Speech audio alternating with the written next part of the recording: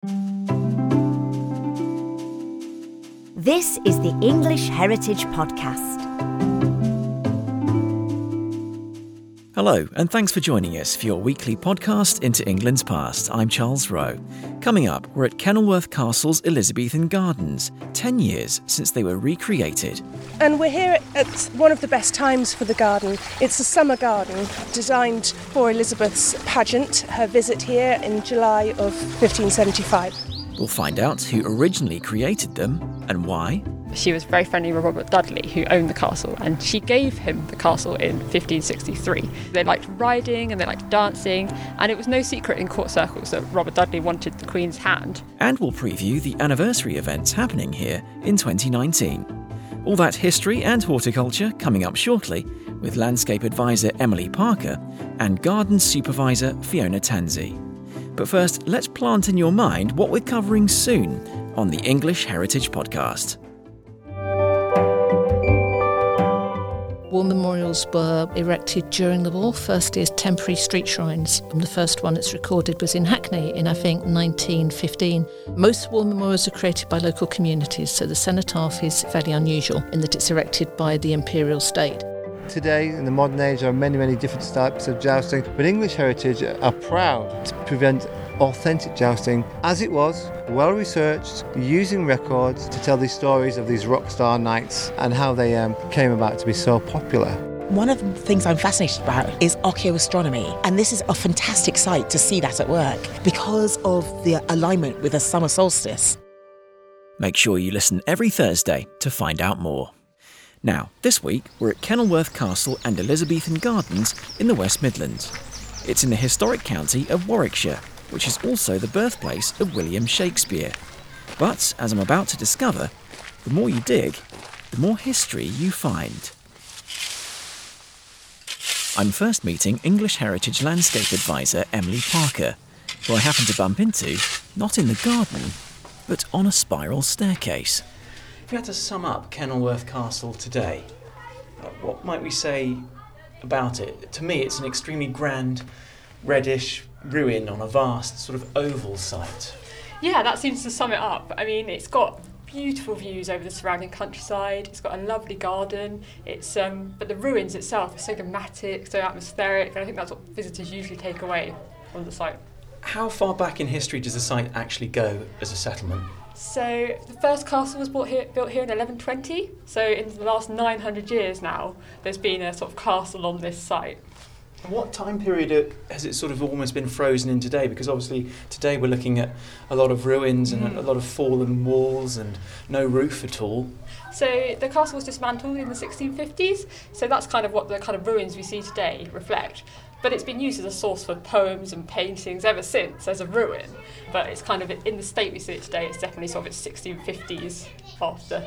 Okay, well let's move out of this echoey spot, a narrow spot, and into an open area. I think we're going to go past a group of school children here. Hi kids. That's the thing with Kenilworth Castle, we've got lots of school trips, I gather. Yeah, I think we have about 3 or 4 school group visits a day, so it's quite a busy place. It can be on a weekday. And we emerge into an open spot here, which is where we can see almost 360 of the entire castle grounds. Let's talk a little bit then about your landscaping work. How long have you been working as a landscaping advisor? So I've been here as a landscape advisor for nearly 6 years. And what does that work involve? So it's mainly about researching our historic gardens and landscapes that we have in our care and looking at how we can conserve them and restore them to the best that they deserve. This is one of the few Elizabethan garden sites that sort of exists in the country at the moment to visit. So it's a lovely example of that kind of style of garden that you perhaps don't see anywhere else. Before we get to see the Elizabethan gardens, Emily shows me what else the castle has to offer. Now, we've just emerged onto a grassed area, which is the centre, I would say, of the entire castle grounds. We're surrounded by all this red brick and these ruins behind us as well, and a few remains of former buildings which are now only about a few feet high. What are we standing in right now? So we're standing in the sort of inner court of the castle. So this is where sort of all the kind of hubbub of daily castle life would have taken place.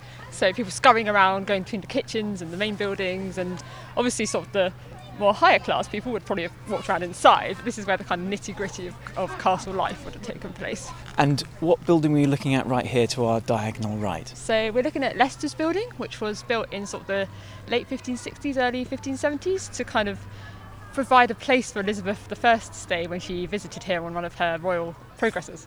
So it's a building built fit for a queen, essentially. So it has all the kind of rooms and some grand, large windows for her to be able to view the countryside around it. What's the story behind the ruin of Kenilworth Castle? So Kenilworth Castle was ruined after the Civil War, so in the 1650s it was deliberately dismantled so it couldn't be a seat of power in the local region. So it was deliberately kind of taken down and used in local buildings to make it sort of so it couldn't become that kind of large seat of power again. Well, let's have a look at the kind of opulence perhaps, and we'll try and imagine what Queen Elizabeth I would have enjoyed when she stayed here. So which way do we go now? Let's go up here. We cross the grassy inner court and head towards Leicester's Tower, where we face a long climb to where Queen Elizabeth I would have stayed. There are a lot of steps in the ruins because obviously English Heritage had to connect these various rooms and buildings. So it's about putting steps back where they've been lost, essentially. So we're kind of reconnecting spaces, hopefully in the kind of like historically how they would have been travelled through. But to our right, I can see a doorway, and there are some very modern steps with what looks like wooden and chrome balustrades, and that would take us up to, I presume, where the Queen would have stayed. Yes, so if you'd come here about 5 years ago, you wouldn't have been able to access the kind of state apartments in the same way you can today. So about 5 years ago, we put these new stairs in, so you can kind of go up and experience the tower, how Elizabeth would have seen it, seen the views that she would have seen, and look out across and kind of get kind of the opulence of some of those rooms where the fireplaces survive and the big windows still exist. So you can kind of start seeing it how she would have seen it, which I think is quite powerful on a site like this, which is quite ruined. Okay, well, let's see if we can go through this doorway then and try and imagine what we would have seen through regal eyes. I think a school party has gone up ahead in front of us, but I think that's what you get when you come to Kenilworth Castle. Yeah, and I think lots of it makes education. it feel very alive as well, which is quite nice. And you can kind of get a sense of that hubbub of how busy it would have been in medieval times when today as visitors perhaps you don't experience that as much. That's true. Still very much an active castle today in that sense. Yes, definitely, and I think it's lovely to have the school kids here to bring it to life a little bit. We've come up a set of stairs, so we are now very, very high actually, compared to where we were before. If I look down now, I can see a pigeon on a ledge, and below that, well, it must be at least a 40 or 50 foot drop. And we're not at the highest point yet. If you haven't got a head for heights, perhaps this area is not an area for you to visit. So we're in the Queen's outer chamber right now. This is the first room of the Queen's most private apartments, according to this board that we're looking at. So in the 16th century, this is kind of the start of her kind of state rooms and where she'd have entertained her guests and sort of had people to visit her when she was staying. All right, well, let's continue our journey round. We turn the corner, and do we go up another set of stairs? So that's 2 turns already. Another set of stairs, and we're slowly emerging at the top. So we are now standing in Leicester's building and the Great Tower. I need to catch my breath. Yeah. I don't know about you. We did quite a lot of steps then, didn't we? And we are quite high up now. I'd say it's got to be close to 70 to 80 feet, I'd maybe say. even more. And we're kind of above most of the other buildings on the site now, which is quite nice. Yes, and you can see it's also a haven for wildlife. We've got some birds nesting and just watching what's going on from these elevated viewpoints. Yes. I ask Emily how Kenilworth Castle became a once palatial residence. What was the purpose of aggrandising Kenilworth Castle? So this building was built specifically for the visits of Queen Elizabeth I when she came here on her royal progresses. So she came here particularly because she was very friendly with Robert Dudley, who owned the castle, and she gave him the castle in 1563. So it was kind of coming back to visit what she'd given him as a gift. And how did they meet? Did they know each other from a young age? So they knew each other in court circles particularly, and they had similar interests. So they liked riding and they liked dancing, and it was no secret in court circles that Robert Dudley wanted the Queen's hand. And her visit to Kenilworth here in 1575, which lasted 19 days, was the longest she'd ever stayed at the courtier's house. Although that was the talk of the town in the time, she never came back. So that was her last visit here in 1575. That's so sad. So in a way, was this built because he loves her and he wanted to marry her? It was definitely to try and show off his strength and power and wealth to her and the royal court. So he was showing that he could build beautiful buildings. He had the royal patronage that she would come and visit him. And of course we have the Elizabethan gardens here today, which have been here for the last 10 years, and that's the reason why we come to visit. So shall we continue to those Elizabethan gardens? Yeah, and let's go and have a look. make the long journey back down these steps? Yes. Emily takes me from the highest point in the castle, back down several flights of steps, across the grassy inner court, and then out towards the northern side of the grounds. So we've just come through an archway and we are at the Queen's Privy Garden entrance. So this is kind of the grand reveal of the garden. This is where you can see it from above. You can see some of the intricate planning of the planting beds, and you can see right through the centre with the kind of fountain and the aviary at the end. So this is kind of the grand reveal of this Elizabethan garden today. These kind of like sort of what they would have called historically sort of quarters, so the kind of sections of the garden which all have kind of quite a similar feel. So they're kind of surrounded by this kind of fence and hedge scenario, and each of them have like geometric beds inside.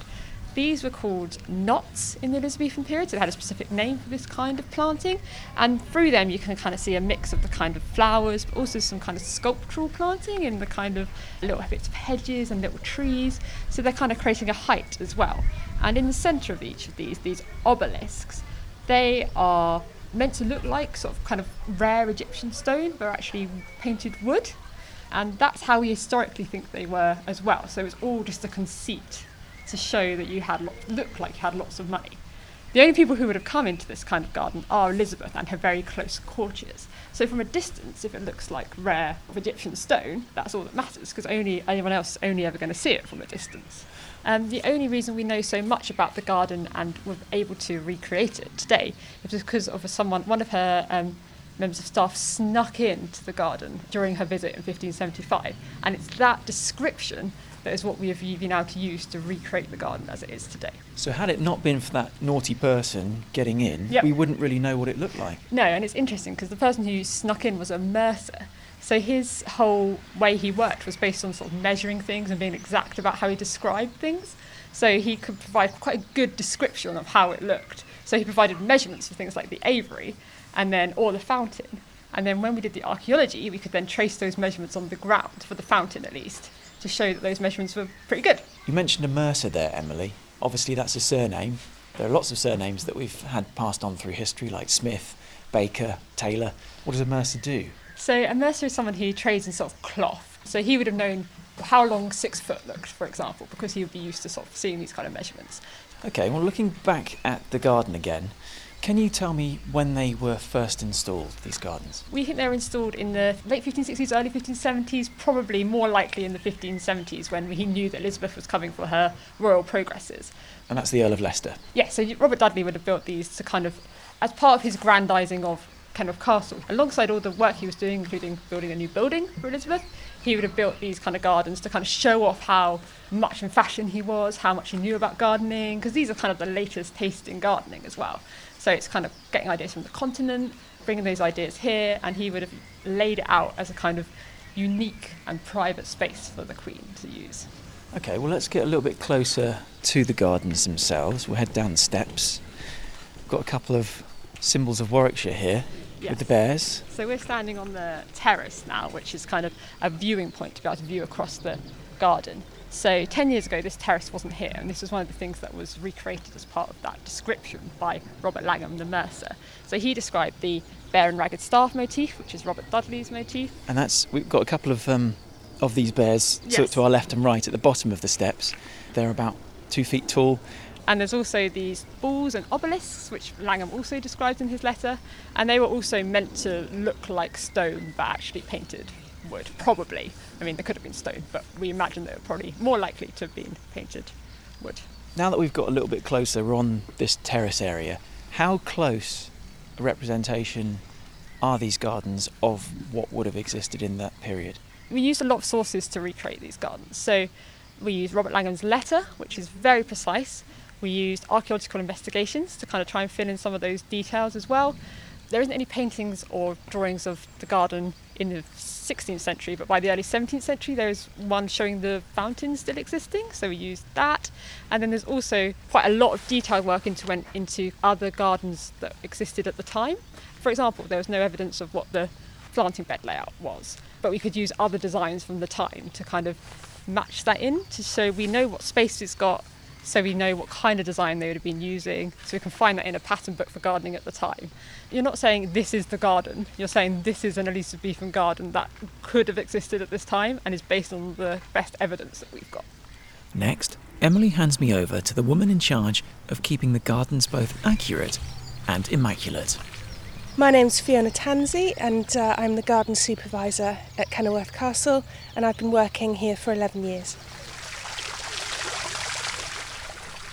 So Fiona, we're standing in the centre of the Elizabethan garden, right by the glorious fountain that's been installed. Now this is a new addition, isn't it? It looks marble to me. It's got dark grey and white, and there's lots of figurines seem to have been carved in as well. What are we looking at? Yes, this is a new fountain, but it is based on the very accurate description we have of the fountain that was here in 1575. So what we're looking at now is an octagonal-based bowl made of Carrara marble. The friezes on the 8 sides are of Ovid's Metamorphoses.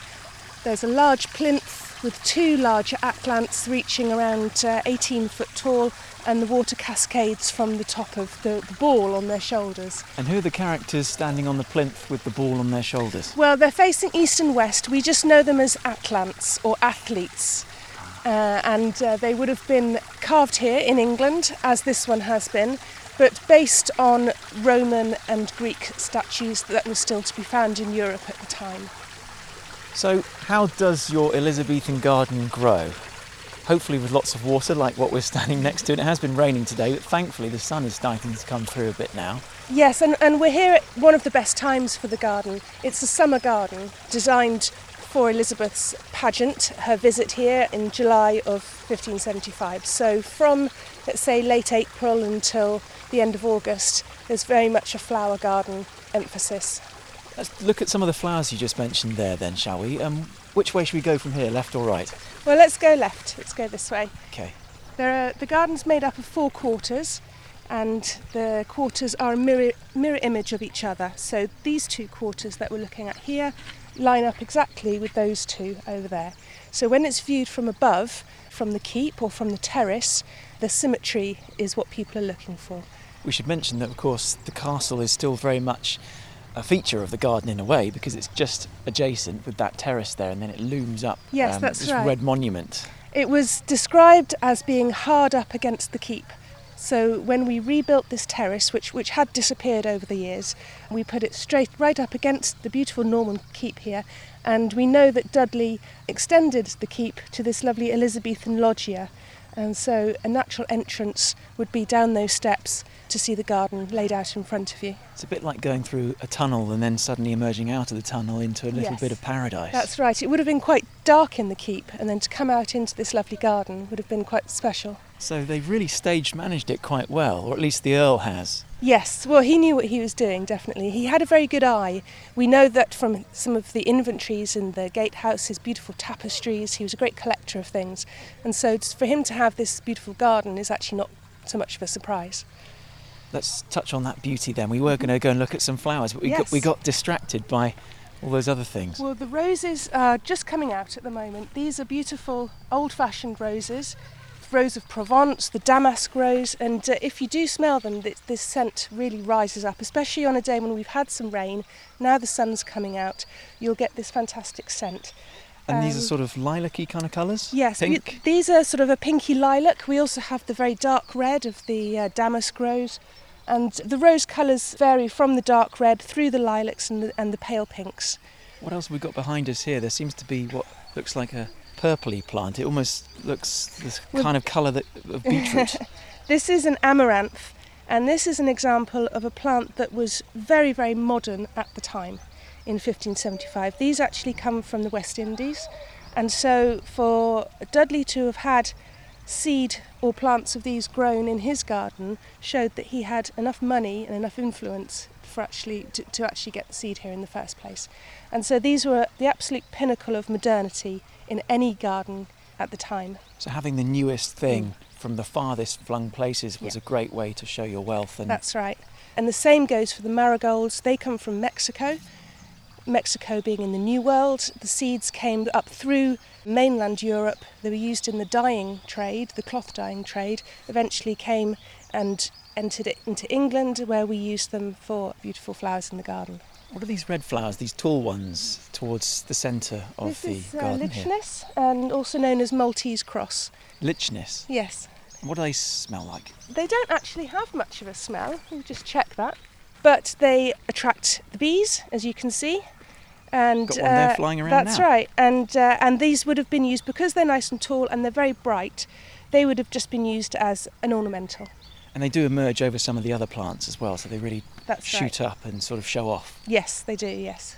What's in the centre there? We have a very interesting shaped shrub. Well, has that been cut? It's yes, it has. Probably about, 5 feet tall, and it almost looks like one very large lorry tyre, and then a car-sized tyre, and then what looks like almost like a basketball size on the top, and it's all just made out of green leaves. Yes, that's a cornus mass, and you'll see in some of the evergreens and some of the larger shrubs have been cut into a topiary shape, and this is just a very basic topiary shape, usually called a wedding cake, something like that. So yes, 2 discs and a ball on the top. Cornus mass is a lovely plant actually, has beautiful, very early yellow flowers in February, so a lovely splash of colour, and then it produces a lovely little cherry type fruit which can be used to make jams and things. Oh, so it's got a dual purpose. It has, that one has, yeah. Good to look at and taste nice. That's right. We've got the aviary as well to the left-hand side. This is on the outside of the perimeter of the gardens. Yes, it would have been built originally into the castle wall. Stone-built aviary, as you can see there, stone and wood, built into the wall. However, the wall itself is gone now. So we are representing the wall with the beech hedge, and the aviary was built just over 10 years ago. And again, it replicates the description that we have of the original aviary. And it's got Tudor roses in each corner. That's right. Above these wooden columns. And also, can you see the large fake jewels as well? Yes, all different colours. Described as being bejewelled with diamonds, emeralds and rubies and sapphires. In the 1600s? Yes. What, real ones? No. No.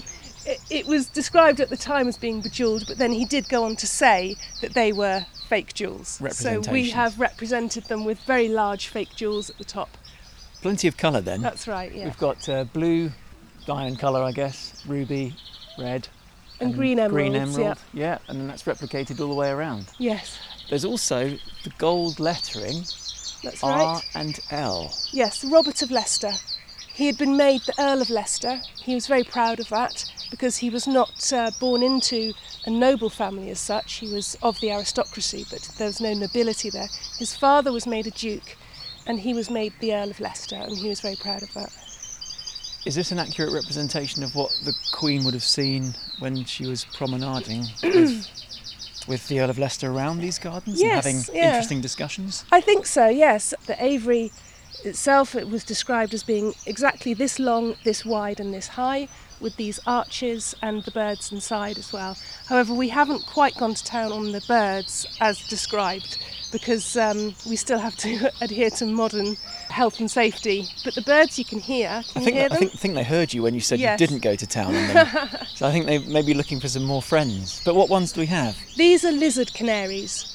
And they are a wonderful little bird. It's the original canary that was found on the Canary Islands, brought back by sailors for their beautiful song. Very common as a sort of a rich man's or rich lady's pet. And we've got a lovely flock of about 25 in there. And they have this wonderful song. You can just hear them now. It's lovely. They're almost the size of maybe blue tits, maybe a bit smaller, and they've got this sort of light yellow colour. Yes, yellows, browns and greens, and the darker ones are described as the lizard canary because their feathers look a little bit like scales. But this is the original type of canary, which was then bred and bred and bred by the Victorians. You could stand here for hours, couldn't Yeah, you, and just it's enjoy very relaxing, yes. the sounds. That's right. So how much work goes into a garden like this? It's pretty big as we walk around it. In total, it's about an acre, just less probably. There are 96 raised beds, if you counted all the quarters together. And yeah, it's a full-time job, certainly, keeping everything planted, weeded, deadheaded. We get winter and summer bedding. I replace various plants every now and then. Sometimes, if I have to replace something like the wild strawberries, for instance, that go around the edges of the beds, that's 3,500 plants if I decided to do that. So, Wow. It takes more than a couple of days to put those in. And a 365-day-a-year job, really. Yes, that's right. Yeah, there's always something to do, even if it's just perhaps mulching in the winter or weeding in the summer. There's always something going on. Garden supervisor Fiona and I then rejoin landscape advisor Emily to find out about some other plans they're preparing for. Okay, so we're back with Emily now, and we found a bench to sit on as well. And it's good to have a bench to sit on after all the walking, because this is a very, very big castle and grounds. But what have we got coming up at the castle over the next few months? I understand that there's quite a big celebration to coincide with 19 days of Queen Elizabeth I's visit way back in the past. Yes, we're having a weekend Elizabethan pageant, which will involve fantastic things like music, dressing up. Dudley himself will be here, and the Queen, of course, arriving in state. There'll also be falconry displays and some great things going on. Of course, another reason we're here today is for the 10-year anniversary of the recreation of the Elizabethan gardens. So yes, 10 years ago in 2009 these gardens were recreated into the glory that you see today. So as part of that we're having a bit of a sort of refresh and revamp of some of the planting and some of the paintwork in the garden. So it should all look quite sprightly again. That's right, and just one new element to add to that is that we are putting in the gardener's gate, which was mentioned in Lanham's letter, and quite an interesting part of the letter was that he was let into the garden by Adrian, the French gardener, and through this wonderful gate. And so we are putting a gate in, so it will enable other people to let themselves in to this lovely privy garden. As we sit here and take in the view of Kenilworth Castle, the aviary, the garden, what do you think Queen Elizabeth I would have made of your Elizabethan garden and what you've been working on for the last 10 years? Well, hopefully the garden itself won't look too different. We know that we've great research done on the plants and the layout of the garden itself, so I'm sure that she would think the garden was fantastic.